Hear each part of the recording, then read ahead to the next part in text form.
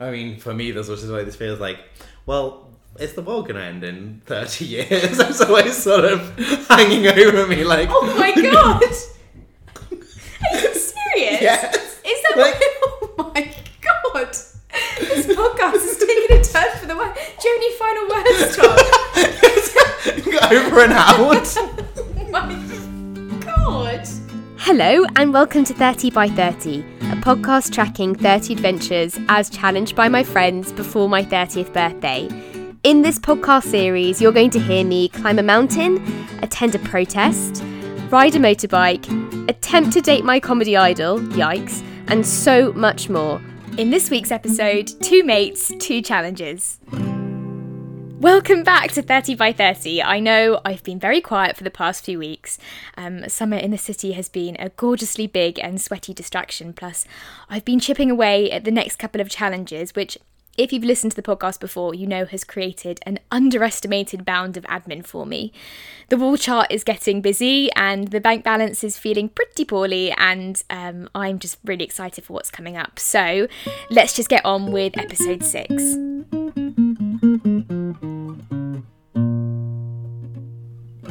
Here's my friend Tom with his challenge. I challenged you to go on a solo getaway. Now, at this point, you might know that I edit travel books for a living, but to be honest, I've always felt a bit of a fraud for calling myself a travel editor and never actually having done a solo trip. You'd think it was a rite of passage like part of the job interview, but it isn't. And every day I talk to my intrepid and adventurous authors who squeeze writing jobs between their travels while I navigate the Circle and District line 5 days a week. So when Tom gave me his challenge, I was thrilled that I would finally feel like a fully qualified member of the travel media community. But I was nervous. Not so much about the actual travelling bit. I've caught countless flights by myself over the years. But it was instead the prospect of days spent solely by myself that I found a bit daunting. Like all of us, I'm complex and I'm very independent, and I really value my independence. I work hard and I play hard, pay my bills, exercise as best I can, and just generally dodge the curveballs that life throws my way. But I'm also an introvert. I need time by myself on my balcony with a book, or in the bath with a podcast, or in my pants in my room binge watching Killing Eve. And like many millennials, I definitely masquerade as an extrovert, possibly even more so because I live in a city. My work schedule is hectic, my social diary is clogged up, and dinners out often take priority over an optician's appointment or vital binge watching sessions. It's the modern world we're all living in, especially us 20 and 30-something-year-olds, and like many, it can mess with my mental health, which I'm sure I'll come back onto in future episodes. It's almost as if I've been conditioned to feel like I should always be on the go, and those moments when I finally get to slow down, moments I used to really treasure, sometimes make me feel a bit breathless and possibly a bit inadequate. You might remember my friend Matt talking about meditation in episode 2. Those spaces in my thoughts can get neglected, and so sometimes when I'm alone, I finally have time to reflect, and the spaces can instead brim over with anxiety. And so for those reasons, I was a bit concerned when Tom gave me his challenge. The prospect of time by myself, abroad, with just my own thoughts for company was a bit scary. But here's the good news, I loved it. I settled on Italy because, like all my family, I just worship it. The food and the scenery and the art, it's just reliably beautiful and effortless. Swayed by gloriously cheap flight prices and the allure of knowing next to nothing about it, I chose Cagliari for some sultry Sardinian sunshine. And I tweeted some of my experienced travel peers asking for their advice on solo travel, and they gave me loads of brilliant tips. Join a walking tour, chat to bar staff, take a good book, just a few nuggets of excellent advice. And I practiced a tiny bit of Italian with my sister before the off. Sonologia, and give them the impression that you're about to launch into full Italian. Sonologia. And before I knew it, I was heading for Sardinia's capital city on its southern coast, with little else than a couple of floaty summer dresses and a crisp copy of Donna Tartt's The Goldfinch for company. So I've not long arrived at my guest house, which is really lovely. I had a very warm welcome. So I'm just unpacking a bit, and then I am in desperate need of some coffee after my 3 a.m. wake-up call. And probably something to eat, so I'm just going to unpack and then I'm going to get going. Buongiorno, un cappuccino per favore? Sì. Grazie.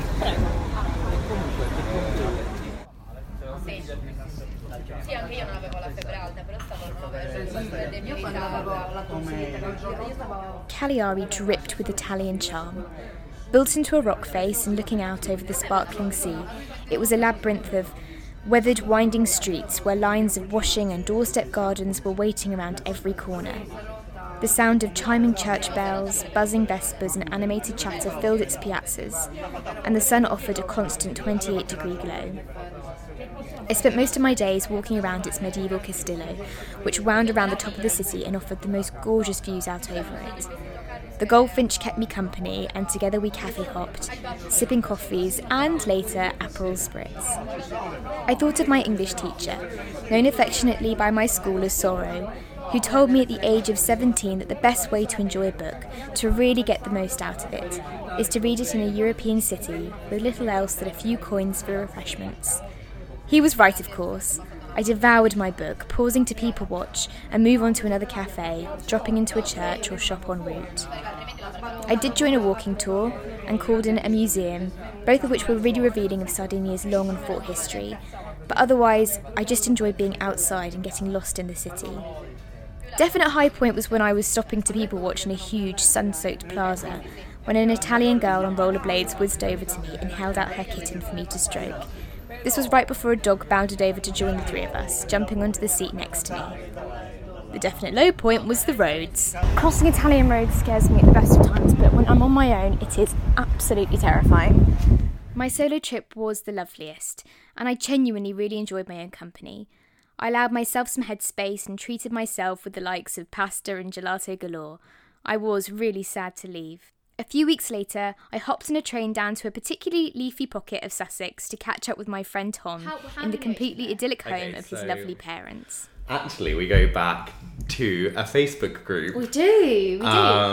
Of, I believe, well, I don't remember whether it was for our halls in university or for our course. I think it might have been our course. I think it was our course. So we started talking, realised we were on the same course, and in the same halls and from the same Weald. Yeah, yeah. We hailed from the same part of the UK. Yes. Yeah, so we were having Facebook chats. Yes, which I think were slightly dry. Very dry. On both parts. Yeah.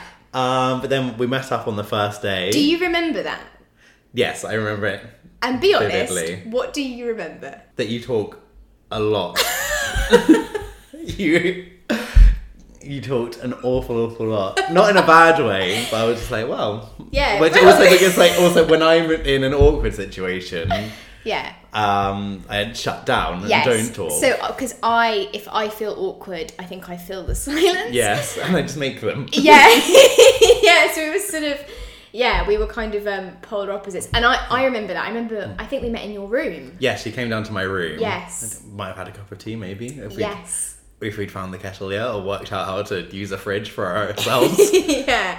And I remember that. I remember feeling quite awkward, and I think then I just kind of like doubled in enthusiasm. Yes. And talked at you quite a lot. Yes. But it worked out. But then it worked in our favour. It did, because then I think probably then we were like, well, should we go to this lecture or whatever together? Yes. And then I feel like maybe I calmed down and you relaxed. Yes. Exactly, and we found a happy medium between me talking somewhat and you not talking so much. But then we were kind of like, I'd say, really close friends. Yes, at uni, we were very close friends. Yeah, so that's how we know each other. Yes. And now, obviously, and we never lived together. No, we lived very close at one point. We did, well, we did. When we lived, I think 2 of the 3 years that we were at uni, we lived very close together. We did, and I think the third year was my favourite because you were around the corner and you lived next door to our friend Rachel. Yes. And she lived with Lois, and they're 2 of my other challengers. I don't think that you and I had any particularly raucous,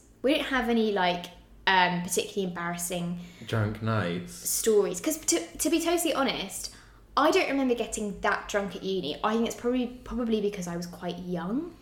So maybe it didn't affect me in the same way it does affect me. I think in my 20s, I have more drunken stories than in my late teens. No, I think my funniest story was that well, just one morning I woke up with an awful hangover and had like a traffic cone in my room. I thought, wow, I must have been exceptionally rebellious last night. I'm such a good student. I finally got traffic. Done it. I was so, and I had absolutely no memory, so I was like, that's another good symptom. Yeah. And then spoke to people and they're like, no, you got absolutely wasted. You walked out of Halls, picked up a traffic cone from the Halls parking lot, took it back inside and went to bed. I was like, oh. What a story. I know. You must have dined off of that one. I just walked into the uni parking lot and just picked it up and then went to bed. Yes, I think my 20s has been slightly... Same. I think my 20s is where shit's gone down. Yes. And I have Well, misery. that's good. We didn't peak at uni. Yeah, exactly. Maybe we peaked in our 20s. Maybe we haven't yet peaked, Tom. Good God. Could it get any worse? But your challenge to me Yes, was to do a solo trip. Yes. Why? I knew it was something that you'd never done. Yeah. And I thought it was something that might terrify you a little bit. Yes, you were correct. And I thought it'd be also just like, because I know you like traveling, so I think it would be a slightly eye-opening experience for you to say, well, I'm on my own Yeah. for, I think there was 3 days in the end. Yes. And I personally, I've done it a couple of times, so I enjoyed it. I think it allows you to like, have a nice time and do exactly what you want to do when you're visiting Yeah. a city. And also just to sort of lay back and take stock of your life and think and not have sort of outside interferences, Yes. as it were. So it's sort of like a quite an empowering thing, and then Yes. a bit of a mental health, or I think maybe not mental health, but just sort of like Mental a way, well-being. mental well-being thing Yes. to do. So with each challenge, I've kind of treated that person as my consultant. So I Yes. get sign off. And I think I was originally thinking of Cheshire because I was born in Cheshire and I've never been back. Yes. And you were so lovely because I think you were like, that you could do that sounds lovely, but you were kind of like, but I sort of felt like, I mean, it wasn't in how I imagined it. I mean, my imagination was like somewhere else in Europe, another country. Probably Italy, due to your love of Italy. Yes. It's a nice place to visit. I just sort of imagined you sort of like on the seafront promenade in a floral dress, sipping on a spritz on your own, and being cooed over by a swarthy Italian waiter, essentially.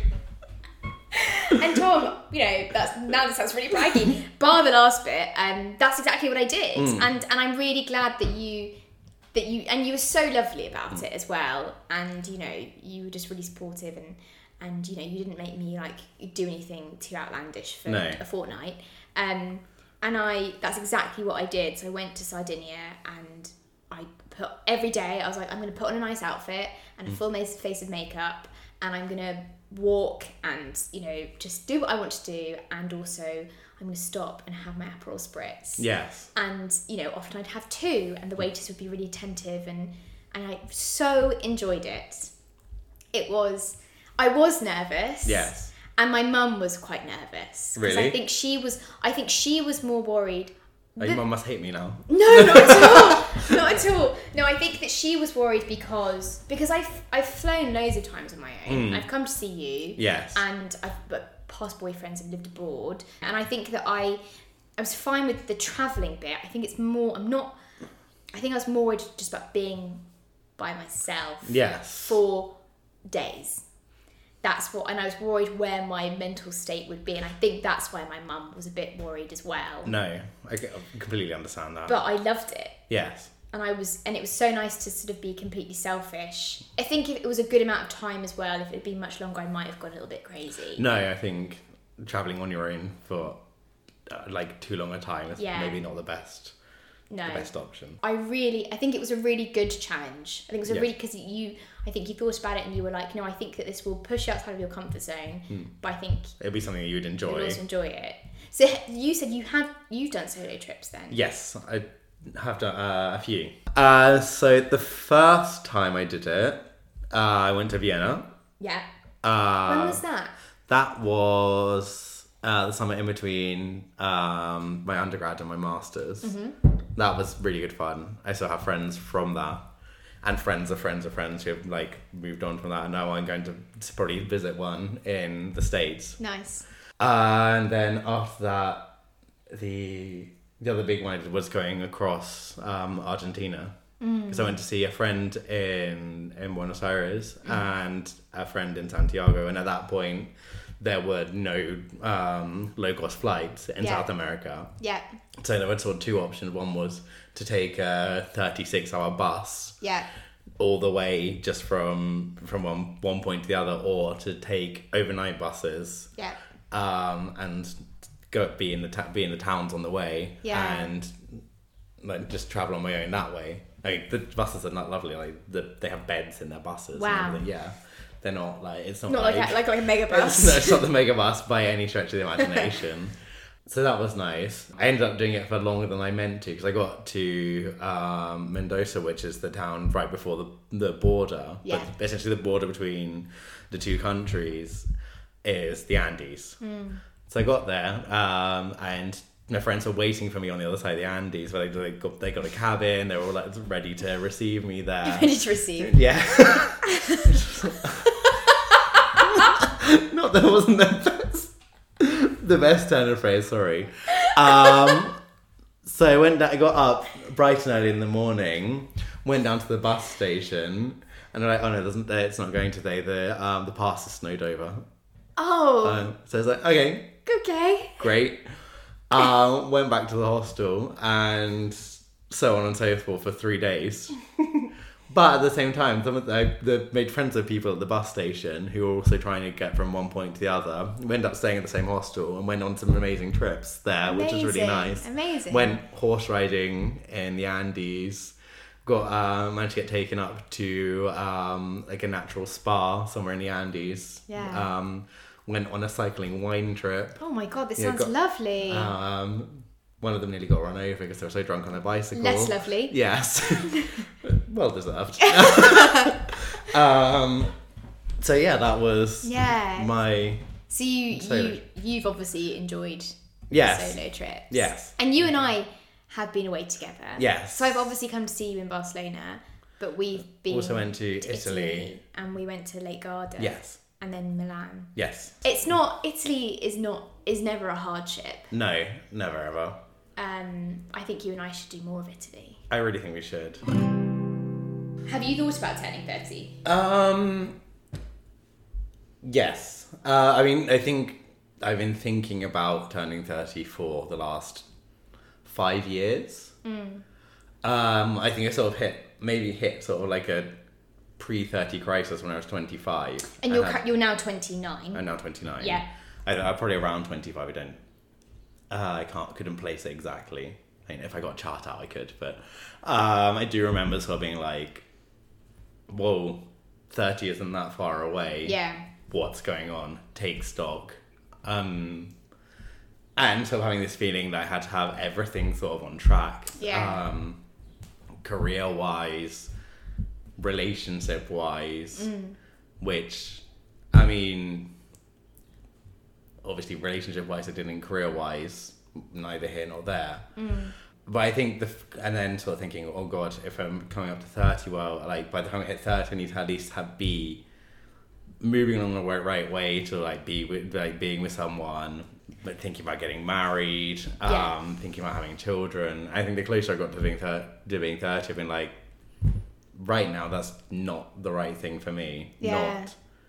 Not what I want at all right now, and also the situation just hasn't arisen for whatever reason, and just sort of getting irritated with the fact that it hasn't arisen, or sort of being harsh on myself for not having got to that point doesn't help anyone. It's not going to help me find that or know what I do want or what I should want. Yeah. That's really interesting, because that's kind of how I feel. I think that, and this is what we were saying, was maybe I think we both assumed, which I think many people would, that by the time you're 30, you know what you're doing, and you're at that point, you're ready to settle down, whatever, and you and I haven't found ourselves in that scenario. But that's not to say that I'm like chomping at the bit to have a kid. But with a child, I'm really, really not there. So it's complex. Yes. That we both kind of do want that, and we thought we'd have it, but also we're cool with the fact that it's not there. It's not there, and we're not like desperate for that. Yeah, I think it's also sort of like over the course of things, I've sort of taken stock and realised that maybe that's not necessarily what I want completely. I mean, I'm not like completely opposed to it, but I mean, is it not just the sort of thing that's sort of been sold to us? Like, you go along, you go to uni, have your career, meet someone, settle down. Yes. Married, children, mortgage. Yes. Etc. Eternity, and then die. The main point is to make sure that what you're doing is what makes you happy. Yeah. And I'm not saying that I necessarily know that, but I think at least the one slight pearl of wisdom I've drawn out of my 20s has been that what I thought was what I should be doing, or what was sort of like the natural narrative to follow, is not necessarily what would make me happy or what would be the best thing for me in my life. But so you and I went to Reading, and then we both graduated. Yes. And not that long after graduating, you moved abroad. I did my masters. I mean, my idea was to do my PhD, but then I burnt out completely and said, Then, so obviously finished my masters, like, I'm living in Leamington Spa, which is a lovely town, but I have absolutely no connection to it. Yeah. All my friends left because they'd finished their masters. I was working in a pub. Yeah. Had sort of no career path, nothing going on. I was like, oh, this is odd. Yeah. To say the least. So I was like, okay, let's up sticks and move abroad. Yeah, and that's what you did. Yes. And essentially, like, my aim was to learn Spanish. Yeah. So South America terrified me. Yes, yes. So I went to Spain. Yeah. And went specifically to Barcelona. Yeah. But when I look at your life, like you live in an incredibly cool city. You've bought a place. Yes. You have a lodger. Yes. And think now you're working in an office.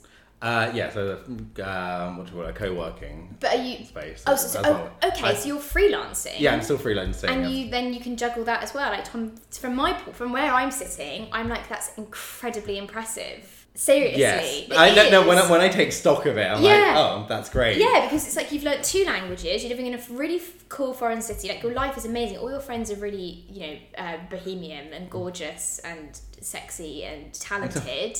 And then, you set up effectively, like, you work for yourself. Yes. And you own a place. And you have a lodger. Like, that's something to be... That's not many 29-year-olds are in that position. I think that that is true. You can feel proud of that. You should feel proud of that. No, completely. No. I mean, I do. Yeah. But I think it's sort of like, you could be doing something else, you could be doing better, you could But I don't have this, or I haven't achieved that. I think it's the old grass is always greener. Yes. I think it's those vaguely swings and roundabouts. Yeah, completely. Yeah. I think that you hit on it when you sort of said that maybe we were sold, or you're kind of given an idea growing up of what a certain stage in your life you should be doing, or what you should want to be doing. Exactly. And I think that there's a bit of a backlash with our generation of being like, well, it's not that easy for us. And also, maybe we don't want that anyway. Exactly. But we don't know what we do want. Precisely. I think for me, there's also like this feels like, well, is the world going to end in 30 years? It's always sort of hanging over me like... Oh my God! Are you serious? Yes. Is that like... Oh my God! This podcast is taking a turn for the worse. Do you have any final words, Tom?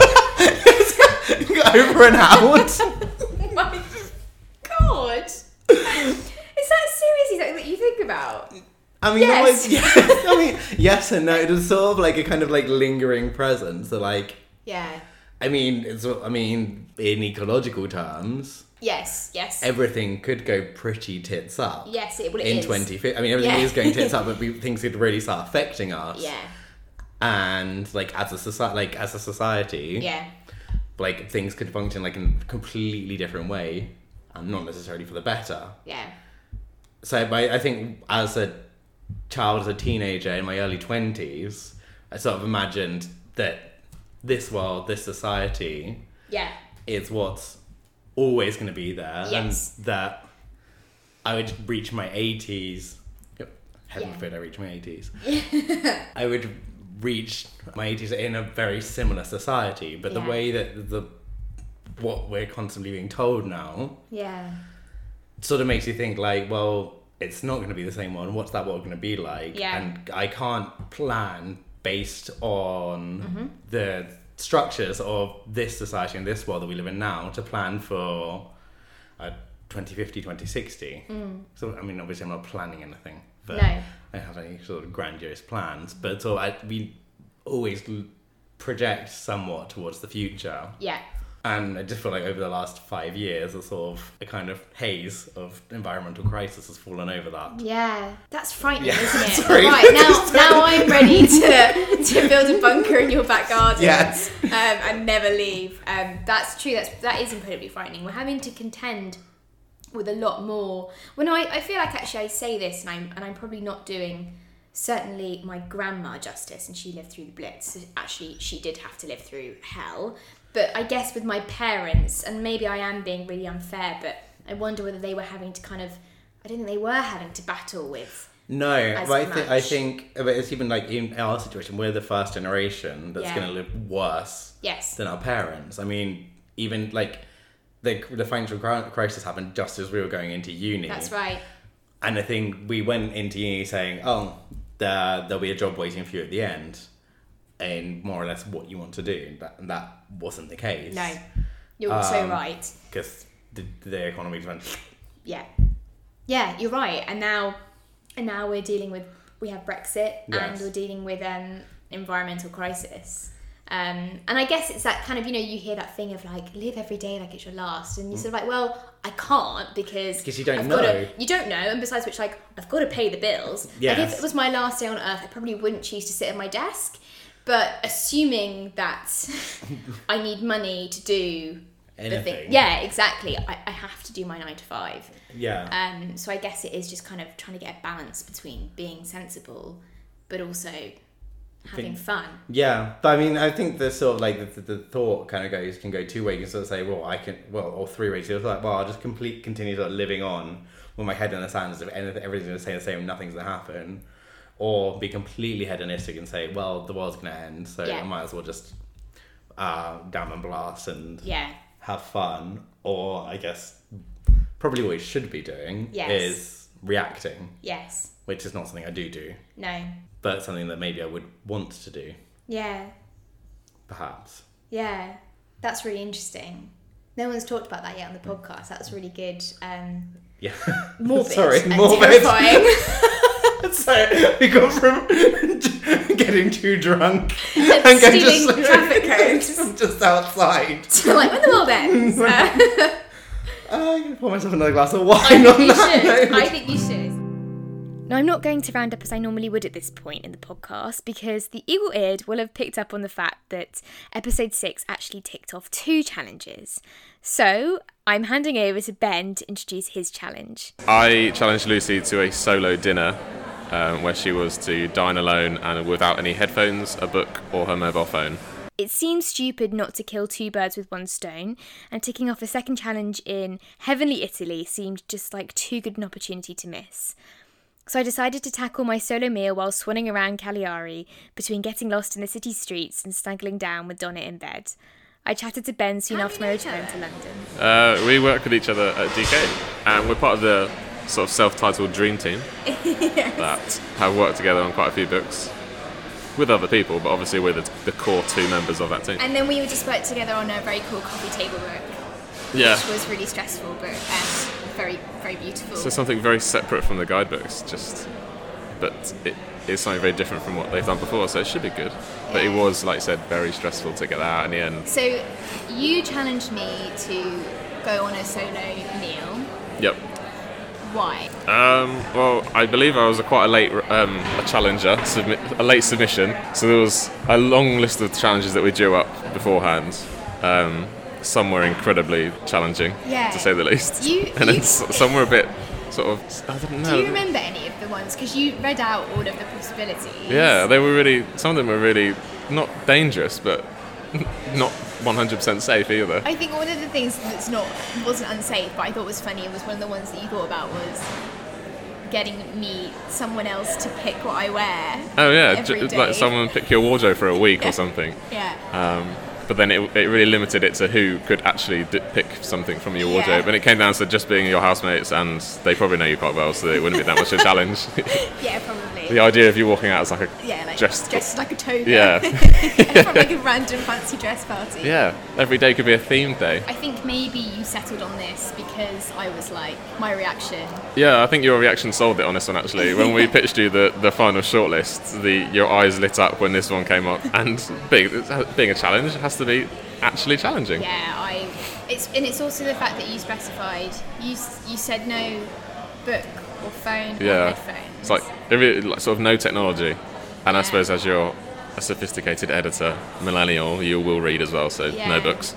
That's I think what scared me, because I was like, that's fine. I can put my phone away, whatever.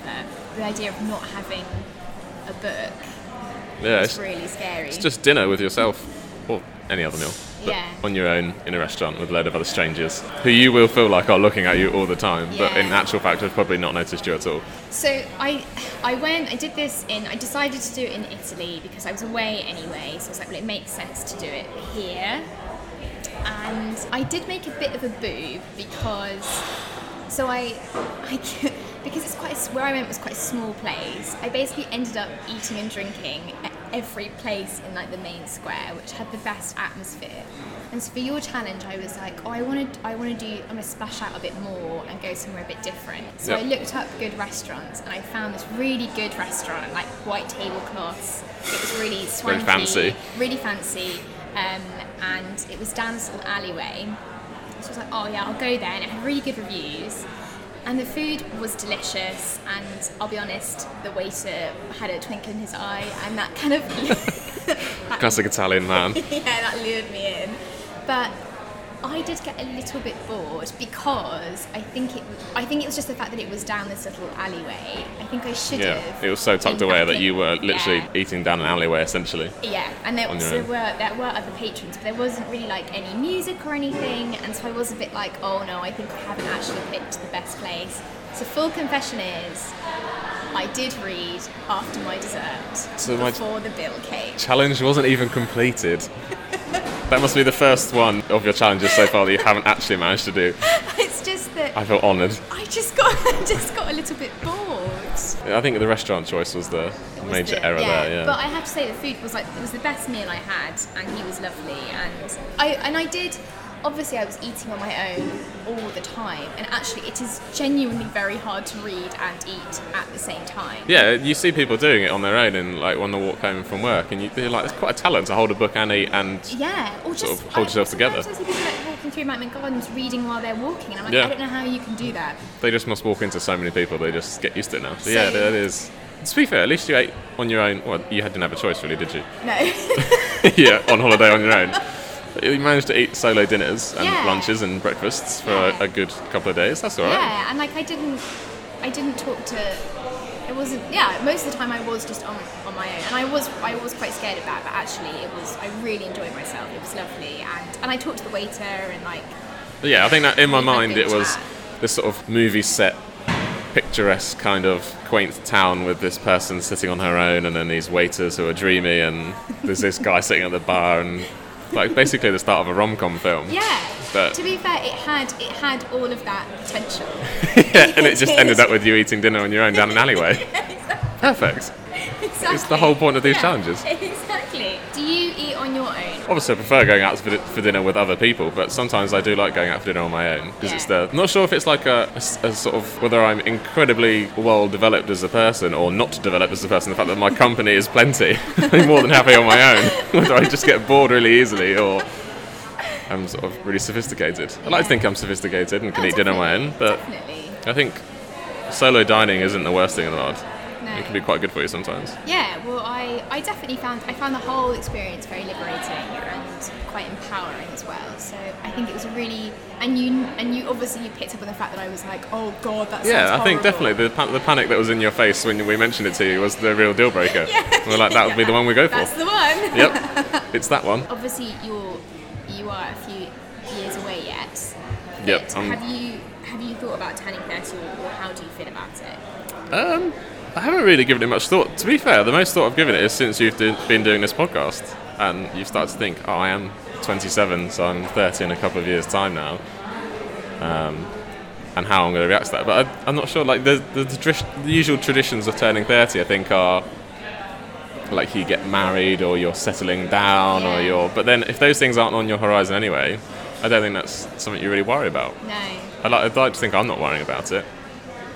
Do you think you'll do something like this instead? Do you think that you'll be like, okay, I am going to get a tattoo, or I am going to go on a sky? Yeah, I don't know. Nearer the time, I might start setting in and have like this mini little, not a panic attack, but start to worry and have like this crisis of age sort of situation, like a quarter life crisis or something, and do something really stupid and get a tattoo or buy a stupid car. Yeah.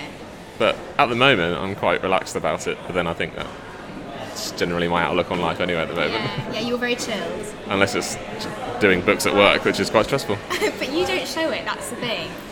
I think you know that with every book we work on, like I do, I treat you like my therapist.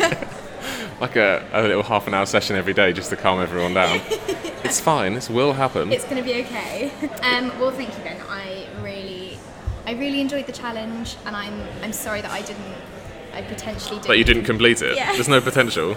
It was not completed when you set out to do it. But I feel honoured that I was the first person to set you a challenge that was unachievable. There you go, then. There we go. So you've set the benchmark. I've set the benchmark.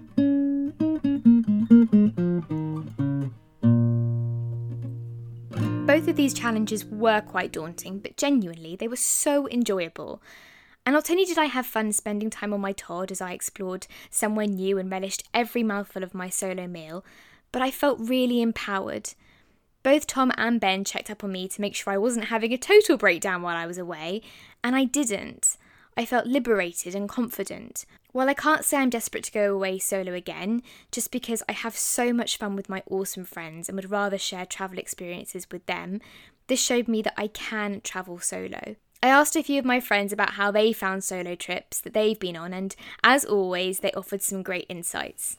So I've only ever done solo travelling kind of between meeting friends on trips. I've never planned a trip and gone all by myself.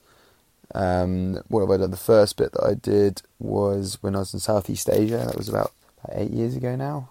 And I was coming back from Laos all the way back to Bangkok to then catch a flight on to my next destination. And I did about a week or so by myself, which was really fun. You're kind of forced out of your comfort zone, and you're forced to meet and engage with new people.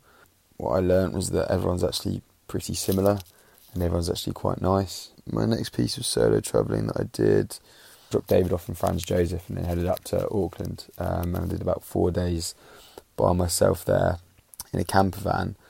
That was quite cool. That was different though, because that was really, New Zealand's quite a remote place anyway. In a camper van, I was doing some wild camping, so that was really quite remote and quite alone. I remember I just kind of stopped by a lake because I fancied to stop and went for a swim, and then I quite liked it there, so I made a little camp and had a fire and sat under the stars and just didn't really have to think about anyone else. That was a really cool memory that I have, but it did get, after about 4 days, I was looking forward to some human contact again.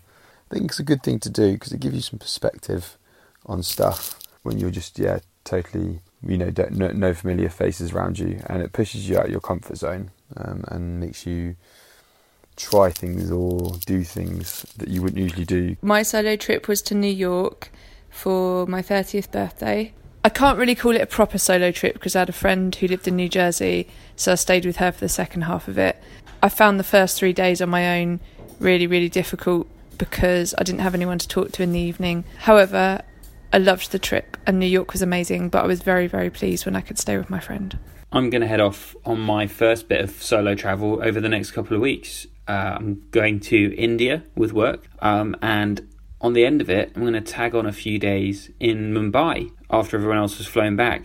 I'm currently in the process of working out how to fill 48 hours on my own with no one else. Yeah, it's quite exciting because, you know, you're in this brand new place all on your own and you can just go and find out all about it.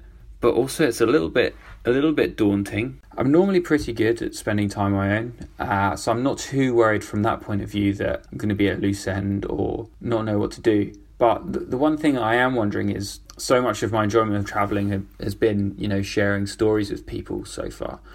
And I'm really wondering how that is going to affect my enjoyment of my adventure. So I went to Hong Kong last year by myself.